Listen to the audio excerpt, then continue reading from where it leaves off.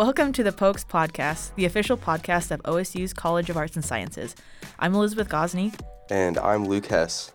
And we're here today with Dr. Ashley Burkett, a professor in the Boone Pickens School of Geology.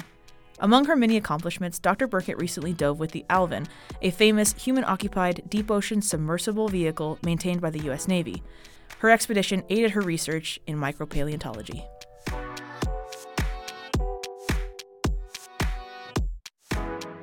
Dr. Burkett, can you tell us about yourself, where you're from, what's your field of expertise, what do you do at OSU? Yeah, sure. So I am an assistant professor of geology in the Boone Pickens School of Geology, and I started here in 2018. And I'm from Ohio originally, and I've kind of bopped around the Midwest a bit. So I did my PhD and master's in Indiana State University, and then I had a job out in Pennsylvania, and then I ended up here in Oklahoma on my tenure track position. So that's been great. I like it. And my expertise is in micropaleontology. So I look at old dead things. Sometimes I look at live things to try to figure out how the old dead things behaved in the past so we can watch their behavior in future. But I need a microscope to look at my fossils. And most of my stuff comes from the ocean. So I go out on ships to go get the samples. Yeah, because the how do you say the fossils? Yeah. How do you pronounce that? Foraminifera. That's foraminifera. Yeah. But we call them forams for short, and some people just call them bugs. But they're not actual insects, so I don't like that term so much. But people will say, like, oh, yeah, you're fossil bugs. And I'm like, yeah, that's whatever. Cool. But, yeah, we just call them forams for short. Forams? We were totally wrong. Yeah, we tried to pronounce it. It was nothing like that. Foraminifera is sometimes how people say it. Yeah. 4 a.m.s? Okay. Yeah. Well, I mean, so I'm from Ohio, so obviously all the A's are accentuated a little bit more than, so when I say 4 a.m.s, most people are 4 a.m.s, like a little bit more subtle, but okay. Yeah. So what are they for someone who doesn't know? They're little, but how little are they? Right, so they're usually about the size of a grain of sand or smaller, so we think about them on the micron level. So a micron is like a fraction of a millimeter, so it's the little, when you're looking at a ruler and you're looking at the tiny little dashes that are smaller than centimeters, you're looking at millimeters, and we're looking at the dashes that would be between those dashes. Wow. So that's why you need a microscope to look at them. Some of the bigger specimens we have are up to like 7 millimeters, but those are considered like really big. Oh, okay. Most of them are going to be between 60 to 200-ish microns. So they're really small, like grains of sand. You could put one in the palm of your hand and you can see that it's a thing, but you can't necessarily see the features on it that you need to identify what it is. So they're real small, but they live in marine environments. They are one single cell, but they make a shell, and that's typically what we can see is the shell. The cell is like an amoeba. It's an amoeboid protist. And it has some unique characteristics, one of which is that it can take its cell wall and it can extend it out into like web-like structures. Yeah, cool. It's called pseudopodia, and so it extends out the pseudopodia, and that's how it like gets food. So it's a single-celled organism, so it's not an animal, but I like to refer to it as a, quote, animal, because in the micro world, there are some that photosynthesize, and those are kind of like plants, right? But they're not actual plants because they're a single cell. And then there are others that eat things, and those are kind of the, quote, animals that will behave more like animals. So when I teach it in paleontology, I like to divide it by what the organism's shell is made out of and how they behave. Do they behave kind of like an animal that's going to consume something or a plant that's going to photosynthesize? And so that's how we kind of divide up the 4 basic microorganisms that live in the oceans in terms of what their shell is made of and how they behave. And so forams are the ones that will go and catch food or pull things out of the water column with their pseudopodia and then pull it back. And it's really cool. It's like it's like they're a cell that can spread out into a million arms if they want. But then what's cool about their arms is they can smash them all back together and make them like one big arm that they extend somewhere. So it's like having the ability to branch them out, but then pull them back together. And that's a special characteristic that's unique only to that group called the forams. Oh, wow. Yeah. So it's like net fishing Yeah. with their shell. Yeah. So there's 2 different varieties. Some of them live in the water column. We call those planktonics or planktics. And then there's the benthics, which are what I specialize in. And those live on the seafloor or in the sediments. And the benthics evolved first, and then there was a branch that went up into the water column, was like, hey, there's food up here too. I'm going to figure out how to float. And so they use their shell mostly for buoyancy so that they can exist in a certain part of the water column.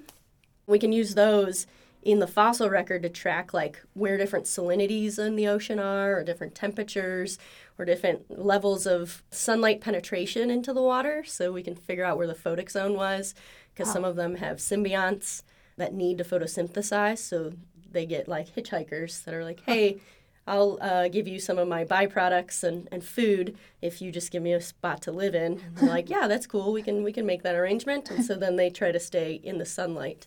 So when things change in the oceans, you'll get the assemblages, we call them, like who's there, changing in your fossil record. And that's how we can reconstruct what's going on in the water column with the planktonics. With the benthics, we do a bunch of different things, like water depth and salinity and temperature and mostly food, how much food is coming down into the deep sea environments.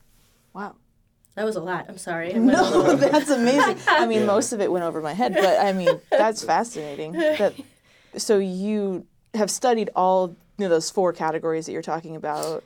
I focus mostly on just the forams. Okay. Yeah, I teach them. So in paleontology, when I teach them, that's how we kind of categorize them. Oh, I see. So that students can wrap their heads around how they behave and where they would be then, because photosynthesizers aren't going to be in the deep sea, right? Yeah. There's no sunlight there. So if they know, like, oh, this tiny calcareous microfossil that photosynthesizes, oh, that's going to be in the water column, that's a coccolith or a planktonic foram with a symbiont or something. So Okay. yeah. So That's yeah, crazy. there's different kinds of microfossils. And so a micropaleontologist in general could study all of those microfossils, but we typically specialize in one kind of grouping. Okay. Because of things like forams, there's like 5,000 living species. Wow. So yeah, so in order to like be good at your job, you have to like specialize into it, because you're going to take a long time to learn how to identify all 5,000 of those if you ever get to that point of doing it. Yeah. All 5,000. Most people will specialize not only in just a type of microfossil, but also like a region or a time period. Because if there's 5,000 living, there's like probably millions of extinct species. Nobody's ever done the exact numbers, but there was a scientist who made an estimate, and it was about 1 million or so. And Oh my gosh. yeah, people were like, that can't be right. And he's like, there's 5,000 living species. Yeah.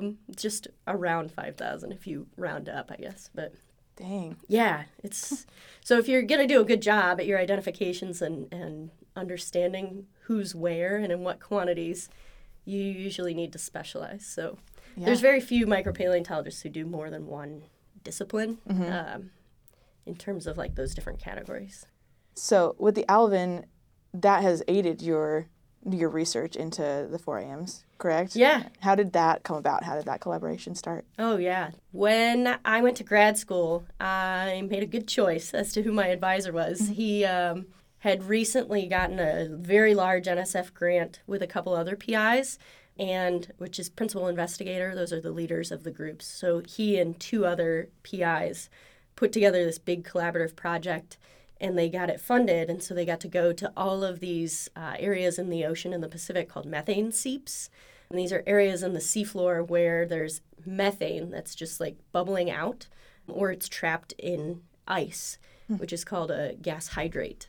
And so when I started in his lab, he already had these cruises lined up where we were able to go out there and explore these methane seep environments with the Alvin and the remotely operated vehicle, the Jason. And so that's where it started. And so my graduate training started using these like incredible state-of-the-art, amazing tools that can literally take you either with a video camera or in person down to the deep sea. Yeah. That's and crazy. The reason we needed it for methane seeps is that they are really dynamic systems and they can change through time. Okay. Even on like days to weeks to months. Things like how the tidal cycles can change where things are seeping out and where they aren't. And so you really need like human perception down there to be able to find it. If you just throw like a sampling device off the back of the ship and try to sample the seafloor, even with a camera on your sampling device, you might not understand fully what you're seeing because you can't look around and put it into context. So that's one of the reasons why we make the argument that you really need to take people down to the deep sea to observe and look out the window and see the things that, you can't just see on a video camera. And on a video system, you're limited to the quality of the camera and the light penetration through the water and, the area of focus. There will always be people who want to look at what's going on with the sampling. But then in the Alvin, for instance, there's windows out the front and the sides of the sub. Mm-hmm. And when you're sampling on, let's say, the right side of the sub, the left side observer is just sitting there because they can't see anything. And they could turn on their screen and they could watch what's going on the right side. But the windows are only, I don't know, how big would you say this is? A few... 6 inches maybe? Yeah, Like a softball size. And so, one face fits in the window. Uh-huh. And so usually it's the pilot who's doing the sampling in Alvin that sticks his face in the window that's got the best view. And so the science observers are typically just sitting there kind of looking out the window because this is what we study and we're fascinated by it. But it's those observations that sometimes are like the most compelling because you're just sitting there watching and you're just like trying to get a big understanding of the landscape. And so what'll happen a lot of times is you come back from your Alvin dive and people want to know all about the samples and the stuff that you've brought back and they're asking about that. But then everybody will stop. Once the samples are like stabilized, they will stop and they will be like, what was it like down there? Because they can go back and they can watch your video footage and stuff, but the video footage is not going to tell you about like what you saw just off screen when you were looking out the window. Yeah. Because we are trained to like understand the geology and the biology and the chemistry, even the complex nature of the deep sea, and our brains are synthesizing all of that together, right, to kind of put it all in context. And it's that context that is like deeply needed for the Alvin stuff. What is the Alvin and what has it been used for? And also, how deep were you going? Yeah, those are good questions. So the Alvin is a manned submersible that can carry 3 people in it. One of them has to operate the Alvin. We call that the pilot. So they're highly trained people, usually with a naval background, that will fly the sub. They call it flying the sub because you're essentially flying as you're going through the water column and then you have to, maneuver it down on the bottom. It usually has like an 8-hour workday. I think they're working to increase that. But so you get into the sub, which is a 6-foot diameter titanium sphere. So it's 6 feet on the inside, I believe. And it's a couple inches thick titanium sphere that you go down a ladder and then they take the ladder out and then the pilot will close the latch and turn this big thing just like you imagine on like a movie when you watch someone close a submarine door. Yeah. It's just like that, but it's on the top.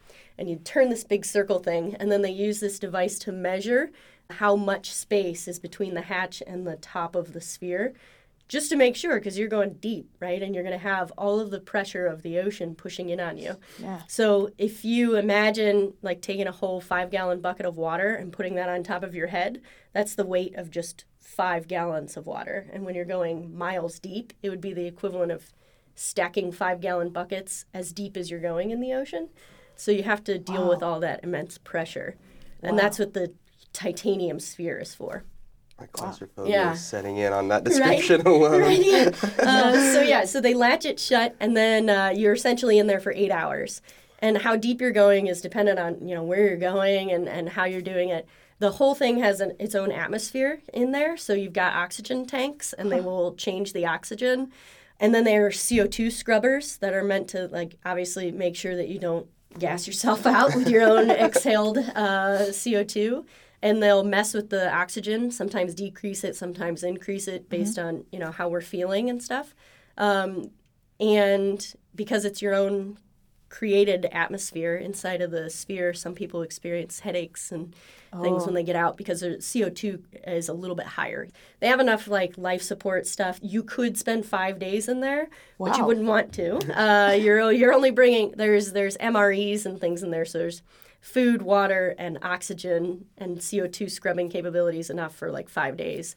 while you wait to be rescued if you get stuck. Holy cow. Yeah, but there's no bathroom, so that would be a terrible I was going to ask about that. Yeah. It's like, do you just not drink anything Yeah, for a day before? No, we bring down water and coffee, and they pack you a lunch. So the cooks on the ship will pack you a lunch, and it's usually a sandwich and some fruit and a candy bar.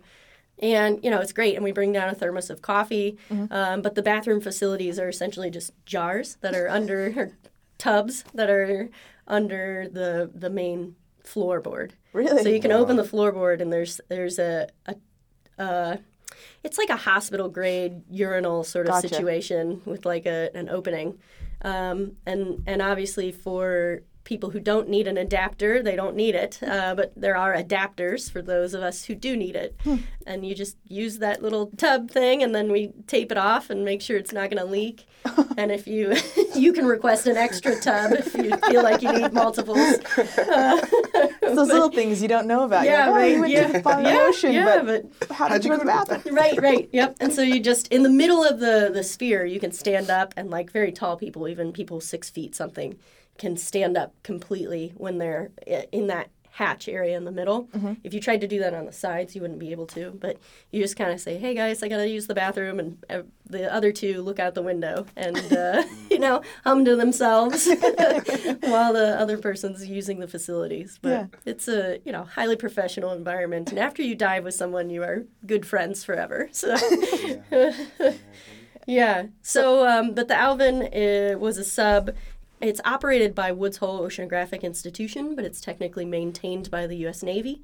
And it has gone through several different iterations and rebuilds. So if you just Google the submersible Alvin, there's some really nice schematics and videos of how it's changed through time. Most recently during quarantine, during COVID, it got put into dry dock, and they took the entire thing apart. So, so down to the sphere, and then completely gutted parts of the sphere. Obviously, certain parts that they use to drive things, if you don't need to mess with it, you generally don't. Yeah. But they rebuilt it so that it could dive even deeper. So prior to that dry dock, it could dive down 4,000 meters.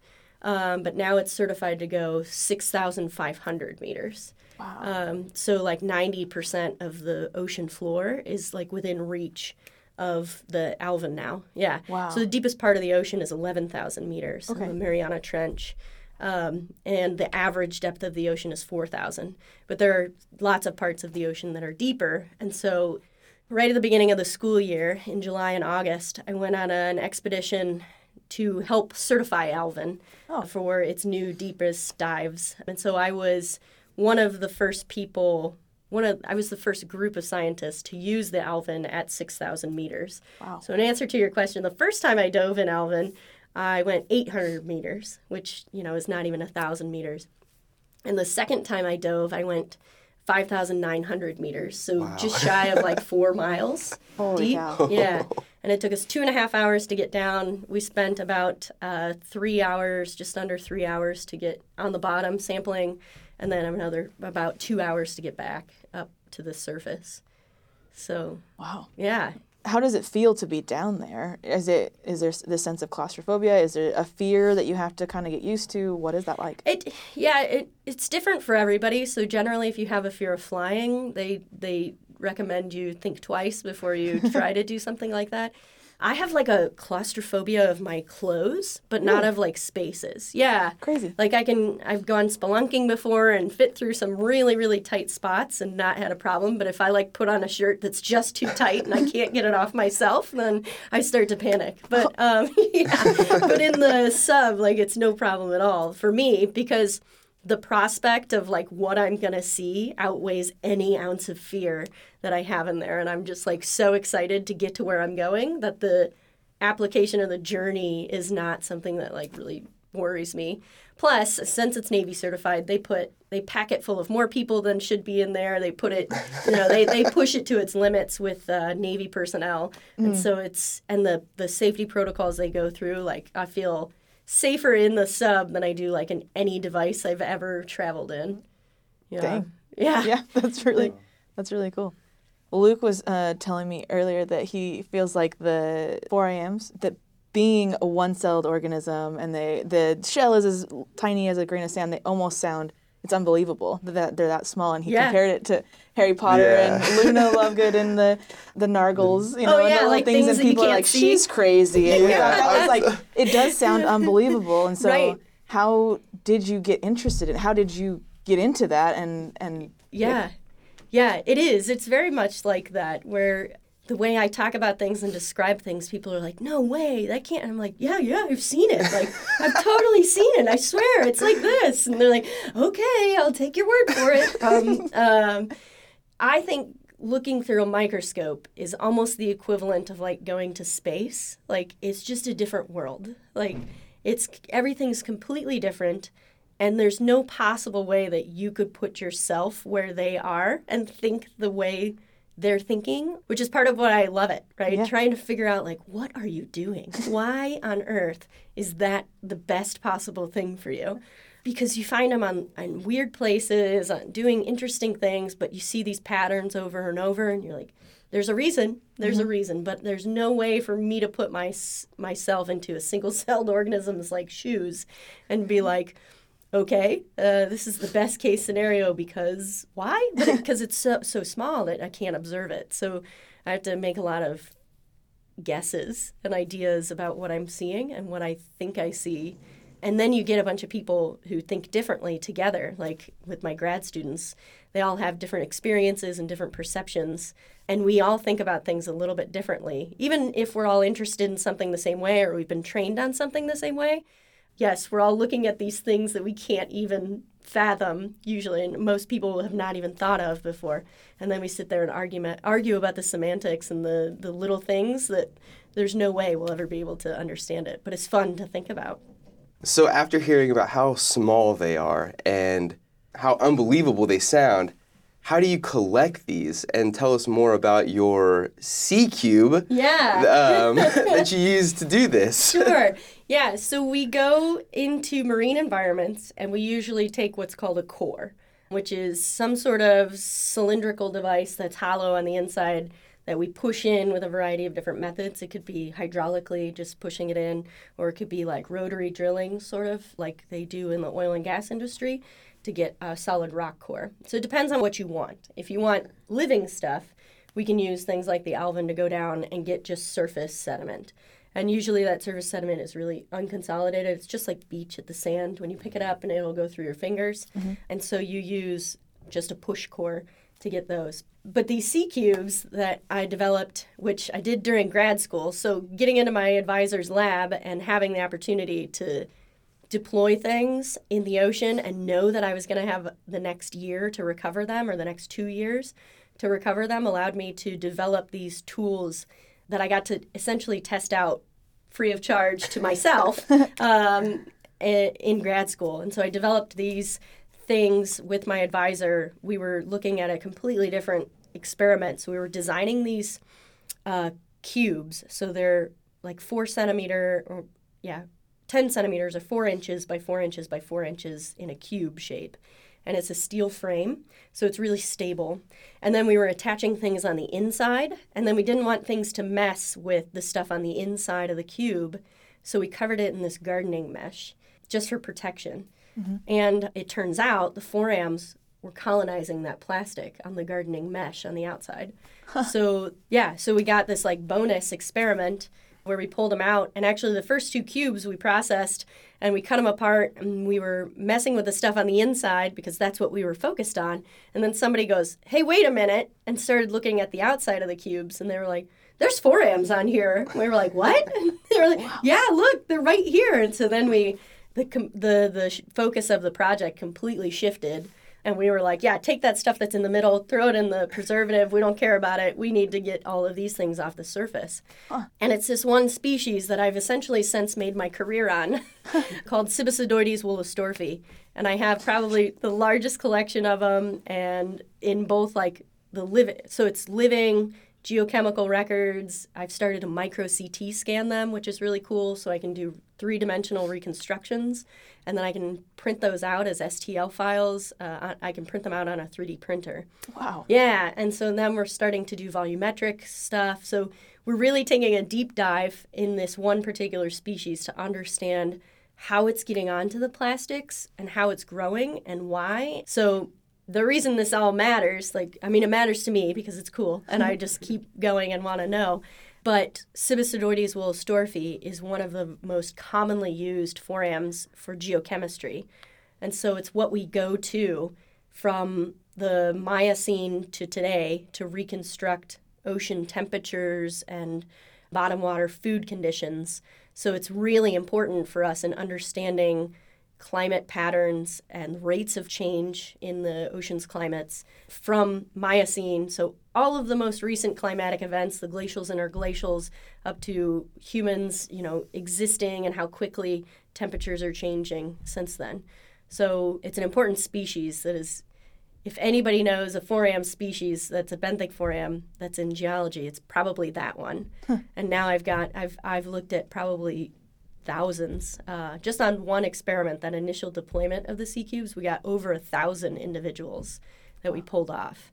And so that's normally in a sediment core in one interval when we slice it, because we're looking at it in depth from the surface down into deeper. And in one slice, we'll get 5. Oh, so wow. So 1,000. So 1,000 is holy crap. It's, it's the equivalent of trying to do a study on campus and taking one small graduate level course that is 8 people and trying to figure out information from them from that one course to doing a campus-wide survey. And so now I have the campus-wide survey of the Cibicidoides willistorfi, and I'm really just pulling out tons of information. And because it's such an important species, everybody's interested in it. But I still get a little bit of flack from my colleagues for only ever doing one species. Here they are learning those 5,000 living species. And I'm I just need the willistorfi.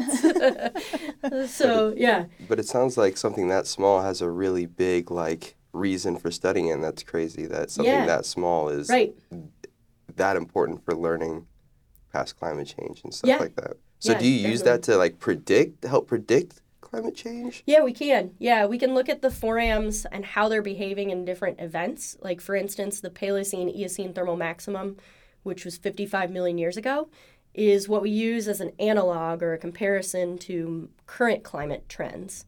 So if you've heard about, the hockey stick curve and looking at the rate of global temperature increase and all of that stuff, and all of those discussions about climate change, they're using data that we can measure from human observation, ice cores. We're trying to extend the record back farther and farther. And one of the ways we can look at global temperatures back prior to humans being what was the atmospheric temperature at the time, are forams, because the oceans are, over 70% of our planet. So they're going to be preserving what's going on a global scale. And so we can use the chemistry of the forams because they make a calcium carbonate shell, and they're pulling those materials out of the water column and building that calcium carbonate shell. Calcium carbonate is just it's a hard material. It's just like a seashell. So they're making the same kind of material as a seashell you find on the beach or in a stream or whatever. It's this white material that if you drop vinegar on it, it will fizz. Oh, okay. Actually, eggshells are also calcium carbonate. Oh. So yeah, it's that same sort of material, but they can make it thicker or thinner. But when they pull that stuff out of the water column, they're incorporating everything that's in the water also. And so if the chemistry of the ocean changes because it's warming or cooling, or if nutrients are increasing or decreasing, they're preserving that in their shell in the geochemistry. And so that's what we use as a proxy for temperature. So we know, hey, when temperature increases, this number in the delta O18, we call it, so it's a ratio between oxygen 16 and oxygen 18, that changes whether it's warm or cold. And so we just zap it we dissolve it and then put it through a device that can measure the oxygen 16 and oxygen 18 ratios and put it in there as a number. And then we get that, and we plot it up on a graph, and we can see how it changes through time. So they're just microscopic time capsules of data. Yeah, exactly. Wow. Yeah, microscopic time capsules. Yeah, I like that. I'm going to steal that. Just plug the Luke at the bottom. Yeah, for sure. I'm curious. Just hearing you talk, you have a lot of terms that I don't know what they mean, and it's fascinating because you are obviously very, very smart and very brilliant just hearing you talk about these things. So how do you just use your excitement to get students to study, or do they have an interest already, or right, how does that? We're in Oklahoma. Sure, yeah, we are not near the ocean. Right. How do you get students interested in studying the ocean? Right. It's not a new challenge for me. Everywhere I've been landlocked and studied the oceans. But it's easy. I mean, a plane ticket is a plane ticket, and even if you live on, a beach environment, you're not necessarily only going to study your beach, right? You're going to want to get out there on a ship. And so I meet people from all over the world going to particular locations to study certain things. Mm-hmm.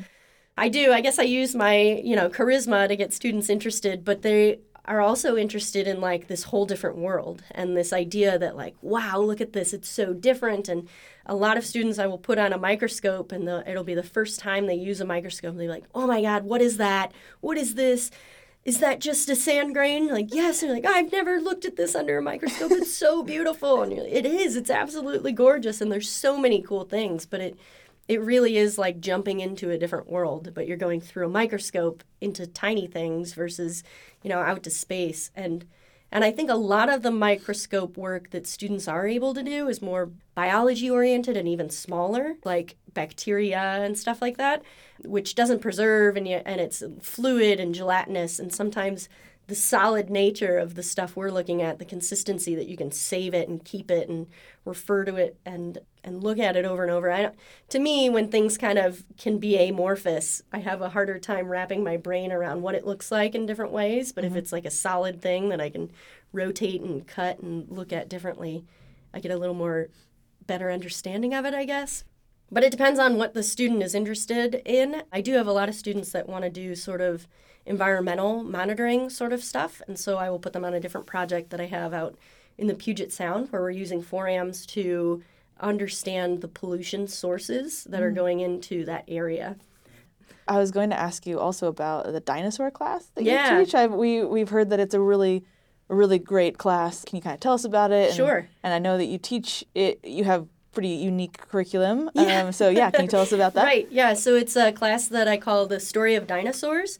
And I originally thought about it as a tool to help students understand the scientific process and how science evolves. Because the one awesome thing about science that is sometimes misconstrued in the general public is that it's static and that it's unchanging. That like we find something and we say, here's how it is, and that's it. We publish it and boom, there it is. But then as we all learned during the pandemic, everything changes, right? As you add more information, recommendations change, and our understanding of things change. And some of us were wiping down groceries, and then studies came out saying, like, you don't have to do that. It doesn't live well on surfaces. And then you don't have to wipe it down anymore, but some people kept doing it, And so there was a lot of back and forth. I developed this class before the pandemic, but the very first time I taught it was during the pandemic. Mm-hmm. And so it really has kind of geared how I offer it and how I do things in the class. Mm-hmm. So I teach it in person, and I teach a shorter version online in the summers. So it's a 16-week in person. And what we do is we go through different aspects of dinosaurs. First, like figuring out what they are and how we find them. And so I get to introduce topics about how things are fossilized and the nature of our fossil record, which is really incomplete. But from it, we do a lot of hand waving at like, well, it was probably this. But we talk a lot about comparing things with modern organisms and what we can learn from things that are still alive today and what that means for organisms in the past. And then we talk a lot about, well, here's our sparse fossil record, but what can we pull out of this? It's not perfect. It's never going to be perfect. Everything in science is like that. It's never going to be perfect. We cannot design the perfect experiment that answers all the questions. The fossil record's the same way, but what can we gain from it? Because there's still really valuable stuff in there. Mm-hmm. And then we talk about a whole bunch of different stuff, and I usually line groups up when we do our group work. So I have the students going through, articles or given certain materials with a goal of building a certain thing. And I'll have them kind of pitted against each other without them realizing it. And so they're like in their idea and they're really comfortable with it and confident. And then they get presented like essentially the opposite side of the argument with the same thing, like dinosaur parenting, right? And so then they have to figure out like, okay, how do we synthesize those ideas together while still making sure that they're correct? promoting science literacy skills is what the course is designed to do, but with dinosaurs, which everybody loves. Yeah. So for this week, we're going to be watching the Jurassic Park movie and critiquing the accuracy of it and talking about the interplay between how Hollywood portrays some of these things. And that's how the general public consumes a lot of these things if they are not science experts. Yeah. And so there are cost benefits to Hollywood's dinosaurs, like it's really cool and entertaining, and even 5-year-old kids who get to see the movies are going to be able to like tell you about these dinosaurs and be engaging and learn about it, and that gets a lot of interest, which increases funding for scientists, but it also promotes whatever version of the dinosaurs that Hollywood is pushing. And so you get misconceptions that get incorporated into the general population.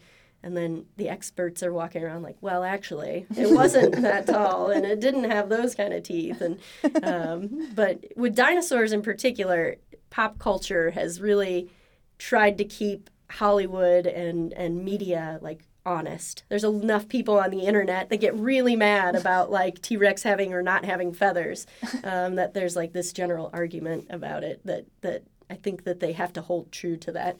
But it's not the case with all sciences. You know, like the movie Interstellar, for instance, there's a lot of discussion that's been going on about like, well, is that even accurate? And then people will just throw their hands up and say, well, it's Hollywood interpretation. But, you know, astrophysicists can come in and be like, oh, actually, this part of it is actually pretty cool and pretty relevant. And it's an interesting way to like connect with people and get the topic out there. Yeah, I can imagine that the offer of watching Jurassic Park in a college class makes it that much more appealing, even beyond just studying dinosaurs. Right. Yeah, and part of what I like about the class, too, is I don't study dinosaurs, so I don't know all the answers.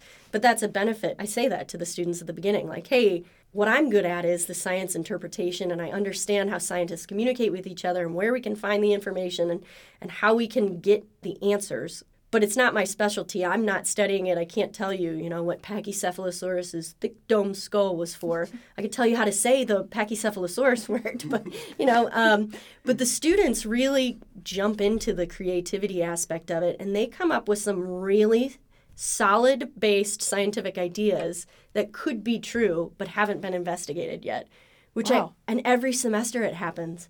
And I'm always amazed because that's the kind of perspective that I think we really need in science. It should not be, well, this is how we've always done it and this is how we're going to continue to do it, but thinking about things in a more creative way and adding to that bigger picture, filling in those gaps, synthesizing all that information together, like that's the part of science that's exciting. And anybody can do that. Any student can do that part. You don't have to like even know the scientific method, but if you have a creative idea and you can plug it into the scientific method, you can be a scientist. You don't have to be a genius mathematical calculating machine. You just have to have creative thought and find a way to document it and plug it into the already existing scientific method. I get a lot of students who are in business and art and theater and things that are nowhere near the scope of science. I get a lot of political scientists too, for some reason. But, really? Yeah. But they all can do it. I think it's an empowering class where they can be in control and explore the material, and then it's totally accessible. I watched an interview with Neil deGrasse Tyson. He said something just like that. Yeah, and Ted Lasso. Yeah, right. Of course, Ted is, you know, an American sweetheart, right? He's.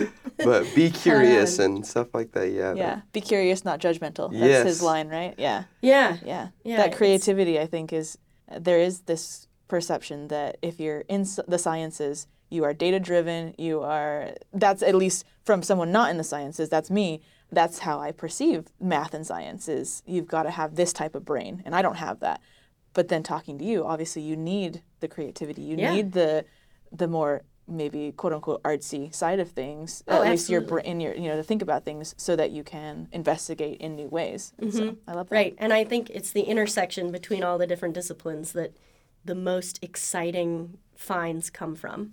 When you're siloed in your own discipline and you're just proceeding on, the normal route, I think, you find really cool stuff. But to me, the most exciting stuff is when, like, arts and sciences collide or, even totally different disciplines collide. And you're like, oh, well, this guy's doing biomechanics and this one's doing something totally different, like paleontology of T-Rex. Like, okay, well, maybe the biomechanics of the T-Rex leg can help us create a new apparatus for people that need it. Who knows? Yeah. Yeah, T-Rex leg, sweet. Yeah. Or what if T-Rex had prosthetic arms? Like, that's a creative story. That could be a choice in choosing your prosthetic. Regular leg or T-Rex leg. That's awesome. Yeah. And I would also love to teach like an art paleo class. Yeah. Because in paleontology, we think about morphology a lot and how things look. Mm-hmm. And in my experience, when students take paleontology with me, at least, they don't have necessarily the most refined artistic skills when they start, but by the time they finish, they've developed these three-dimensional thinking skills, and they start changing the way that they've made these sketches of the organisms they're looking at. But even through time, you could tie art in through time, because if you're trying to create a sketch of a dinosaur and put it into a setting, right, you have to know what plants were around at that time period. What tiny mammals should I put like scurrying around the feet? Mm-hmm. And so I can teach the history of life through creating an artistic reconstruction. The intersections between, especially arts and sciences, are just awesome. Yeah. How do you present your research, and do you find that people are interested, or do you have to get them interested? How does that look? Well, I do a lot of really charismatic stuff. So like with the Alvin, it's pretty easy to be like, oh yeah, I go in a submarine and I go down to the bottom of the ocean. And they're like, that's amazing. When do you use the bathroom? So like that's easy. And with the dinosaur stuff, it's easy to kind of throw out these big charismatic things. But it's sometimes a little bit harder to get people interested in micropaleontology or sitting at a microscope and doing something that's really labor intensive. And so you just have to, for me, how I do that is by putting it into the context of why you should care, and always trying to plug it back into why this small little task that I'm doing matters for my students, or if I'm in, having conversation with people who, aren't in school, and why they should care, why I should get the funding that I do. It's tying it back into your daily life relevance, and whether that's in oil and gas exploration, or if it's in ocean conservation, preservation, or climate research. I always try to tie it back. And the wonderful thing I think about my research is I can be really interdisciplinary. I can go into all of those things I just stated. I can get really specific, I can get really broad, but it's always tying it back into why it matters. And for different people, it might matter for different reasons.